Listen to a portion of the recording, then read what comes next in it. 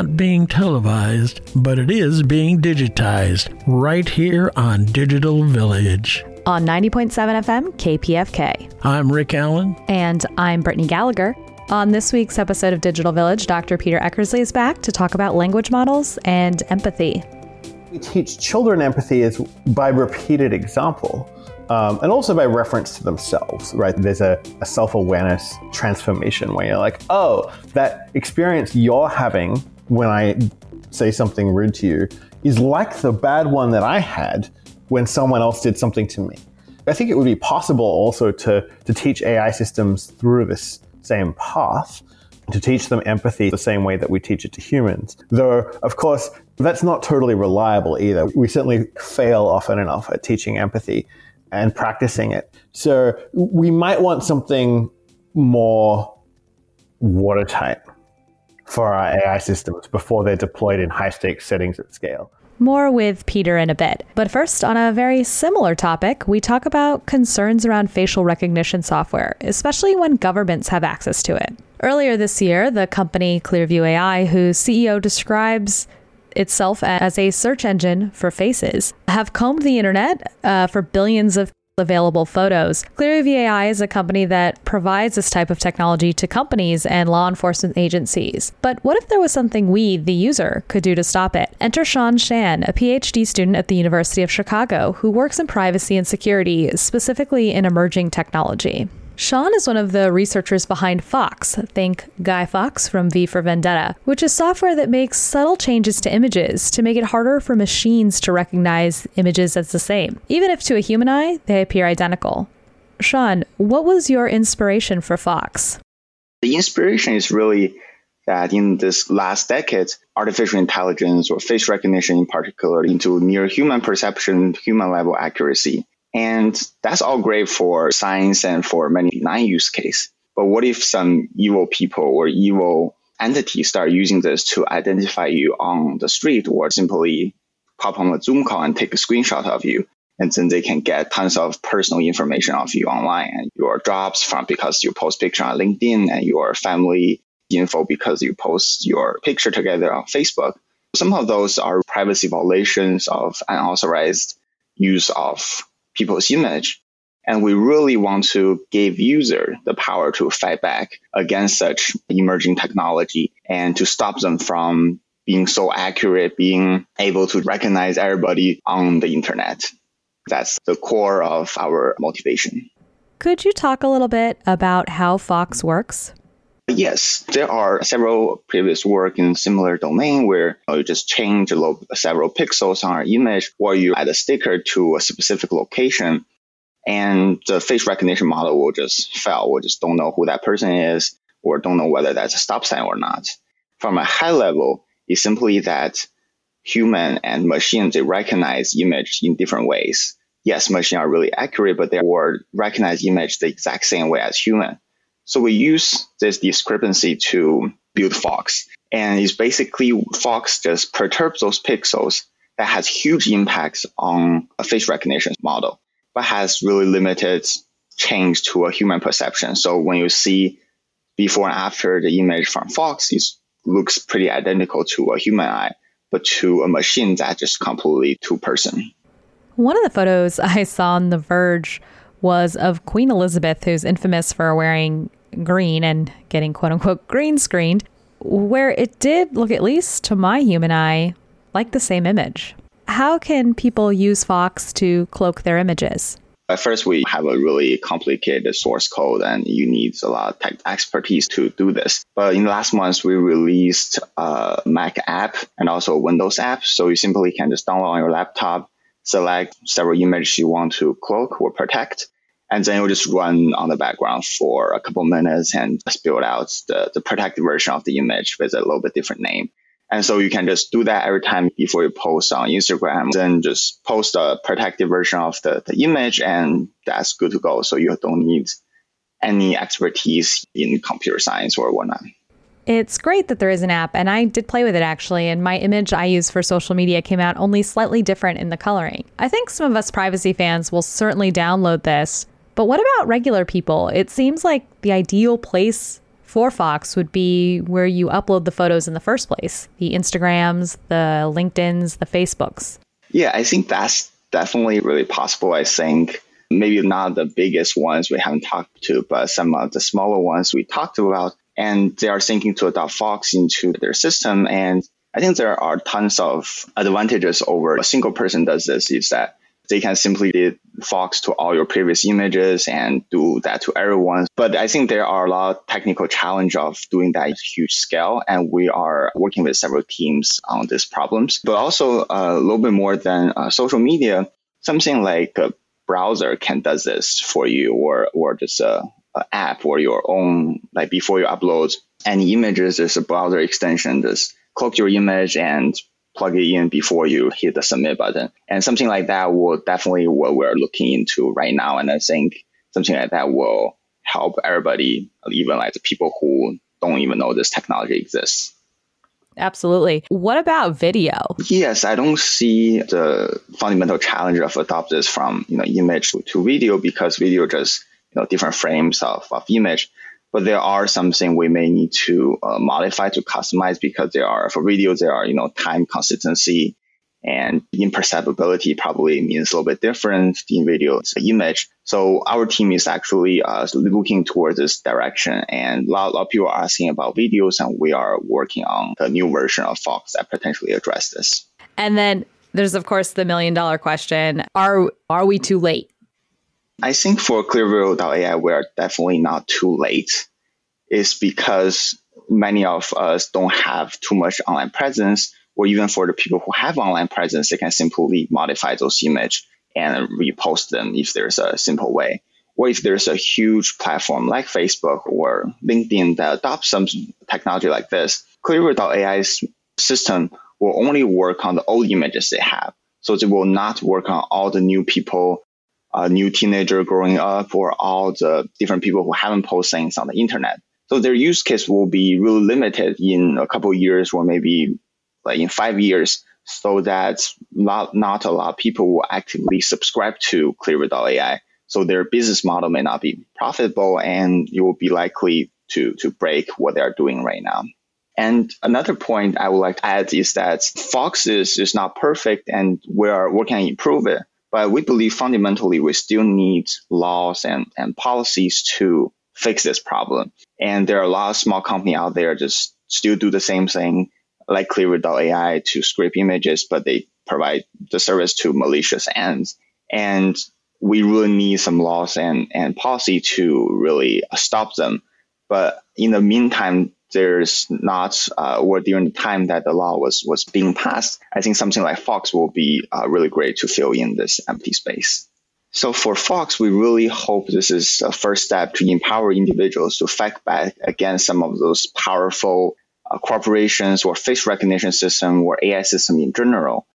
And we wish that there are following works and people start to adopting Fawkes and to really stop those unauthorized AI systems from exploiting our privacy.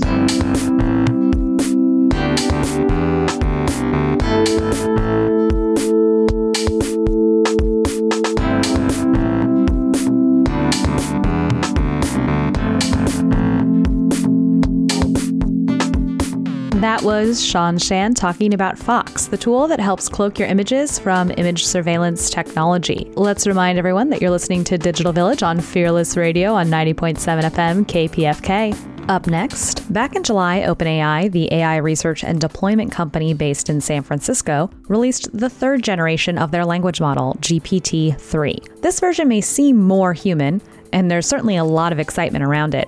There's been people who've used it to generate conversations between computing pioneers like Claude Shannon and Alan Turing, and people have used it to write entire stories.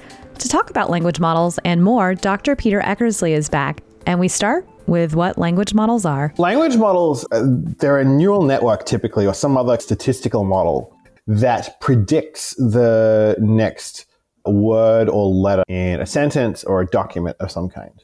And so that sounds like a very abstract description, a predictor for text.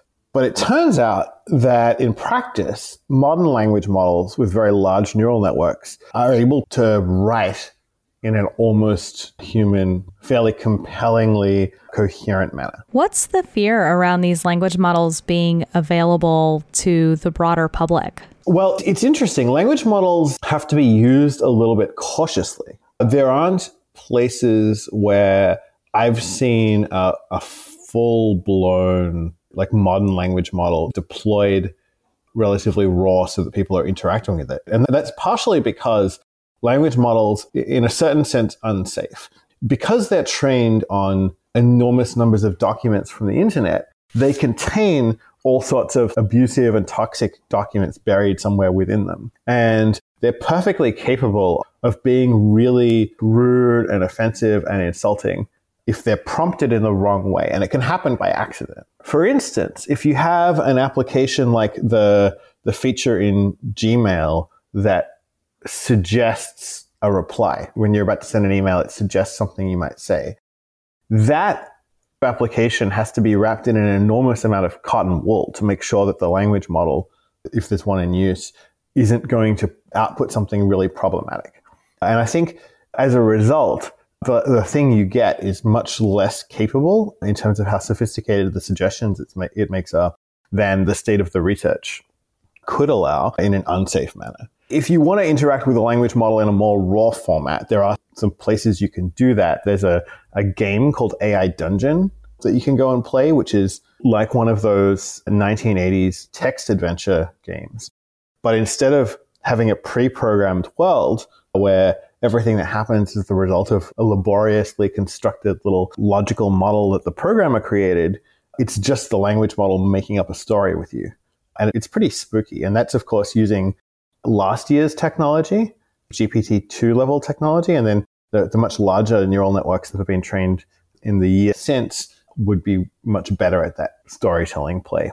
These language models are trained on documents mostly, or maybe conversations, but they seem to be missing out on a lot of responses that would happen in general conversation. Could you speak to that? There's no question that we're going to want to use these language models, and we're going to want to understand what it means to align them with human values, which means not spouting a racist diatribe if prompted the wrong way, for instance, but it probably means some much more subtle and difficult to guarantee things as well. Even the avoidance of certain sentiment is pretty tricky because one example, this is not from a document producing language model, but you can also use language models to produce conversations. It's a little harder in some ways because conversations more mathematically surprising, high entropy branching structures than documents are. But if someone says something like, I've suffered a terrible loss recently, one of the obvious replies that can exist in the mathematical structure of a conversation is a reply like, oh, I haven't. And it turns out that to humans, a reply like that, oh, like my arm is really badly injured and it's hurting a lot. And you reply saying mine isn't. That's profound disempathy and is like a really terrible reply to give to a human. And ensuring that an artificial neural network that is just trained on words, it's never interacted with the world. If it knows what an arm is, it only knows that because it's read a lot of essays and books and writing online about arms. It has to learn to exhibit empathy just from the arrangement of words. And that's really hard. Now, one direction that the field could go in is to try to get language models that also have observed and interacted with the world. That's certainly technically possible. We have other examples in artificial intelligence of this grounding of taking some language system and then also giving it an experience of the world, but not the scale that the modern language models have yet. We don't have anyone who's figured out, well, here's how to not only feed millions of documents and books into a transformer model, but also how to show that neural network what each word is meaning, or what each sentence is saying, or what each paragraph is saying. And essentially, at some point, embodying empathy. Well, right. So the way that we teach children empathy is by repeated example, and also by reference to themselves, right? There's a self-awareness transformation where you're like, oh, that experience you're having when I say something rude to you is like the bad one that I had when someone else did something to me. I think it would be possible also to teach AI systems through this same path, to teach them empathy the same way that we teach it to humans. Though, of course, that's not totally reliable either. We certainly fail often enough at teaching empathy and practicing it. So we might want something more watertight for our AI systems before they're deployed in high-stakes settings at scale. But do I think it's responsible to be trying to commercialize something like GPT-3? No. I think it needs to be done with a lot of humility and caution and forethought as to what it's being used for and what the consequences will be, both economically and culturally. But I also think that there isn't a choice now. Like, the world knows that this technology is possible. OpenAI has a bit of a lead because they have a lot of money and a good engineering team, but it's not a large lead. And there are dozens of startups running around commercializing things like GPT-2 already. And some of the things they're going to do with that tech are going to be responsible, and some of them probably aren't. Speaking about Silicon Valley as a whole. What are some responsible things you think that this would be good for? One application of language models I didn't talk about before is translation. It's not quite the same type of language model exactly, but it's very similar. And translation looks like a great application. Like, Google Translate is an awesome thing to exist in the world. It allows humans to understand each other better. It allows people to function in settings that they couldn't have functioned beforehand. I've found it's totally saved me at times in foreign countries when I've just needed to say something quite complicated and had no idea how to do it. So that's an example of a great application. If you get into some of the kinds of places you'll see this used, customer support conversations, or any place where people are talking to each other at scale for economic purposes, customer support, it'll depend a lot on, well, are you producing better outcomes for all of the people involved? Are you giving people better customer support, more empathic and effective customer support, or is it just cheaper for the company that's providing it? And then you're grappling with the fact that as you do this thing, you are displacing some labor. And so what are the economic consequences of the people who used to do that customer support work? And are the benefits outweighing the harm to their career opportunities and economic well-being? If not, then is there a way to mitigate that? Typically in customer support settings, the language models tend to be quite heavily supervised by humans. And so that practice is probably broadly good. Like, rather than having the raw language model out there and saying stuff to people, you have humans watching it and being able to intervene if it's going to say something terrible. There's also a labeling thing that's quite important. California has passed a bot labeling law requiring that all bots online be, labeled as such.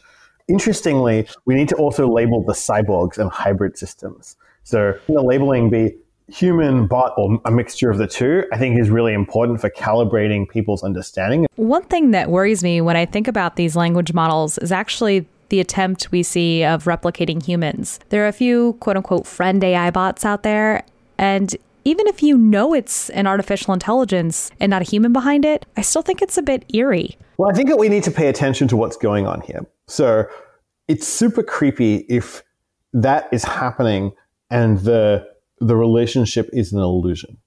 If the system you've got there isn't really capable of the relationship that it's purporting to have, and it's using various forms of conversational and statistical trickery on the human, and humans are definitely susceptible to this, then that's pretty bad.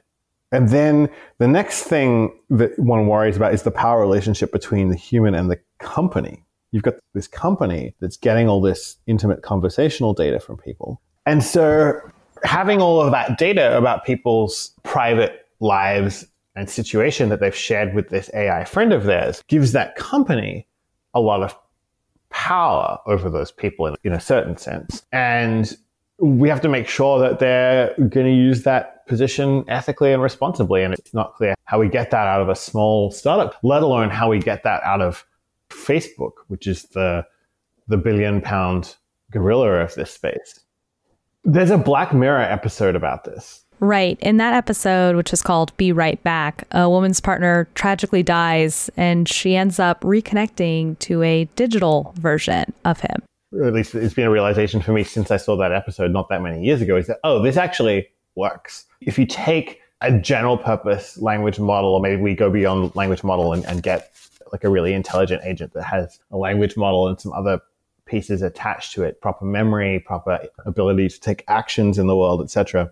And then you do what's called fine tuning on that agent as a whole, where you take the general language model that comes from documents written by hundreds of thousands of people, and then say, actually, what we really want is documents, emails, chat messages written by Brittany Gallagher. What's the maximum likelihood version of this general family of language models that would produce like all of your emails and all of your instant messages? What one gets from that process is genuinely a spooky, like necromantic simulacrum of Brittany Gallagher. I mean, that's to cast it in negative terms. It's like some large portion of your personality and character would be reflected through such a process imperfectly, unreliably, not the real deal, but you'd get spooky Brittany. I think the thing that they're doing is probably going to feel less spooky to people, but I also think this is the hard thing. We don't have the luxury of time anymore. We need to think really carefully about what we want this tech doing in the world around us and what we don't, and how to get good outcomes from our deployment of it, because the stakes are just really high either way.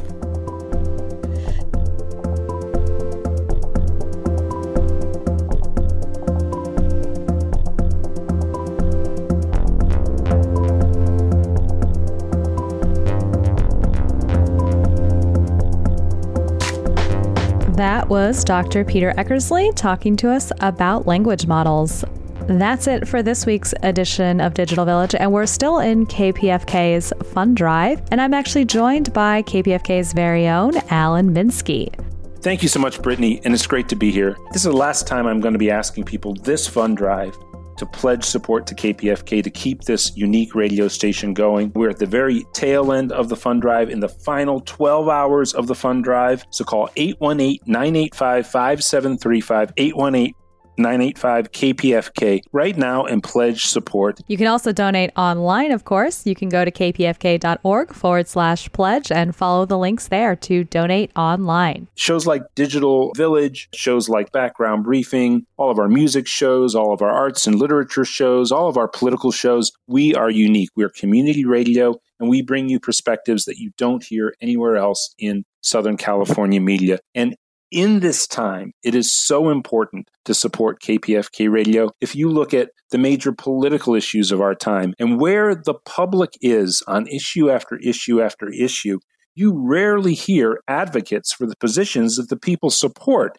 But here on KPFK, you hear that. When it comes to digital culture and the politics of all of the international digital industries, it's again KPFK where popular sentiments are reflected that you don't hear in the mainstream media. So call 818-985-5735, 818-985-KPFK is the number to call. And there are thank you gifts that have been offered across the Fund Drive. The people in the phone room can help you with those. I'd recommend the KPFK Shepherd Fairy designed face mask. It certainly is I believe it's the most popular thank you gift of this Fund Drive. It's just a $65 pledge of support to KPFK. Of course, it's designed by one of the legendary graphic artists of our time, Shepherd Fairy. It's an absolutely beautiful image. It's a great way to let people know about KPFK, let people know about Digital Village.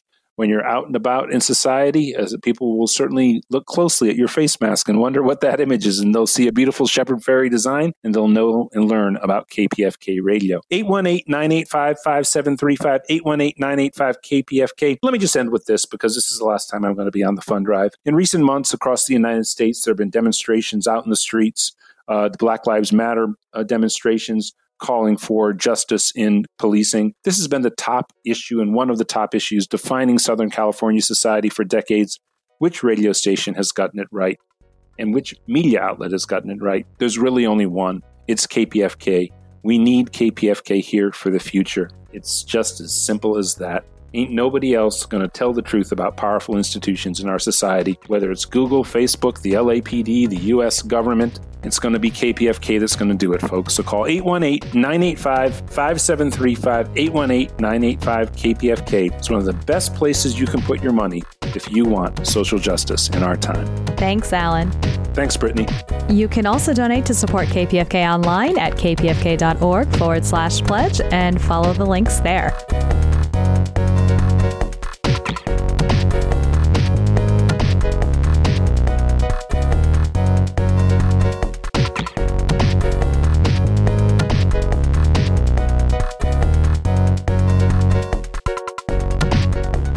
That's it for this week's edition of Digital Village. I'm Brittany Gallagher at In a Quantum World. You can hear this episode again by subscribing to our podcast or going to kpfk.org and click Audio Archives and search for Digital Village. You can follow us on all things social using at Digital V Radio or at digitalvillage.org. A special thank you to contributor Peter Eckersley. Thanks for listening to Digital Village. I'm Rick Allen. And I'm Brittany Gallagher. And we'll see you online.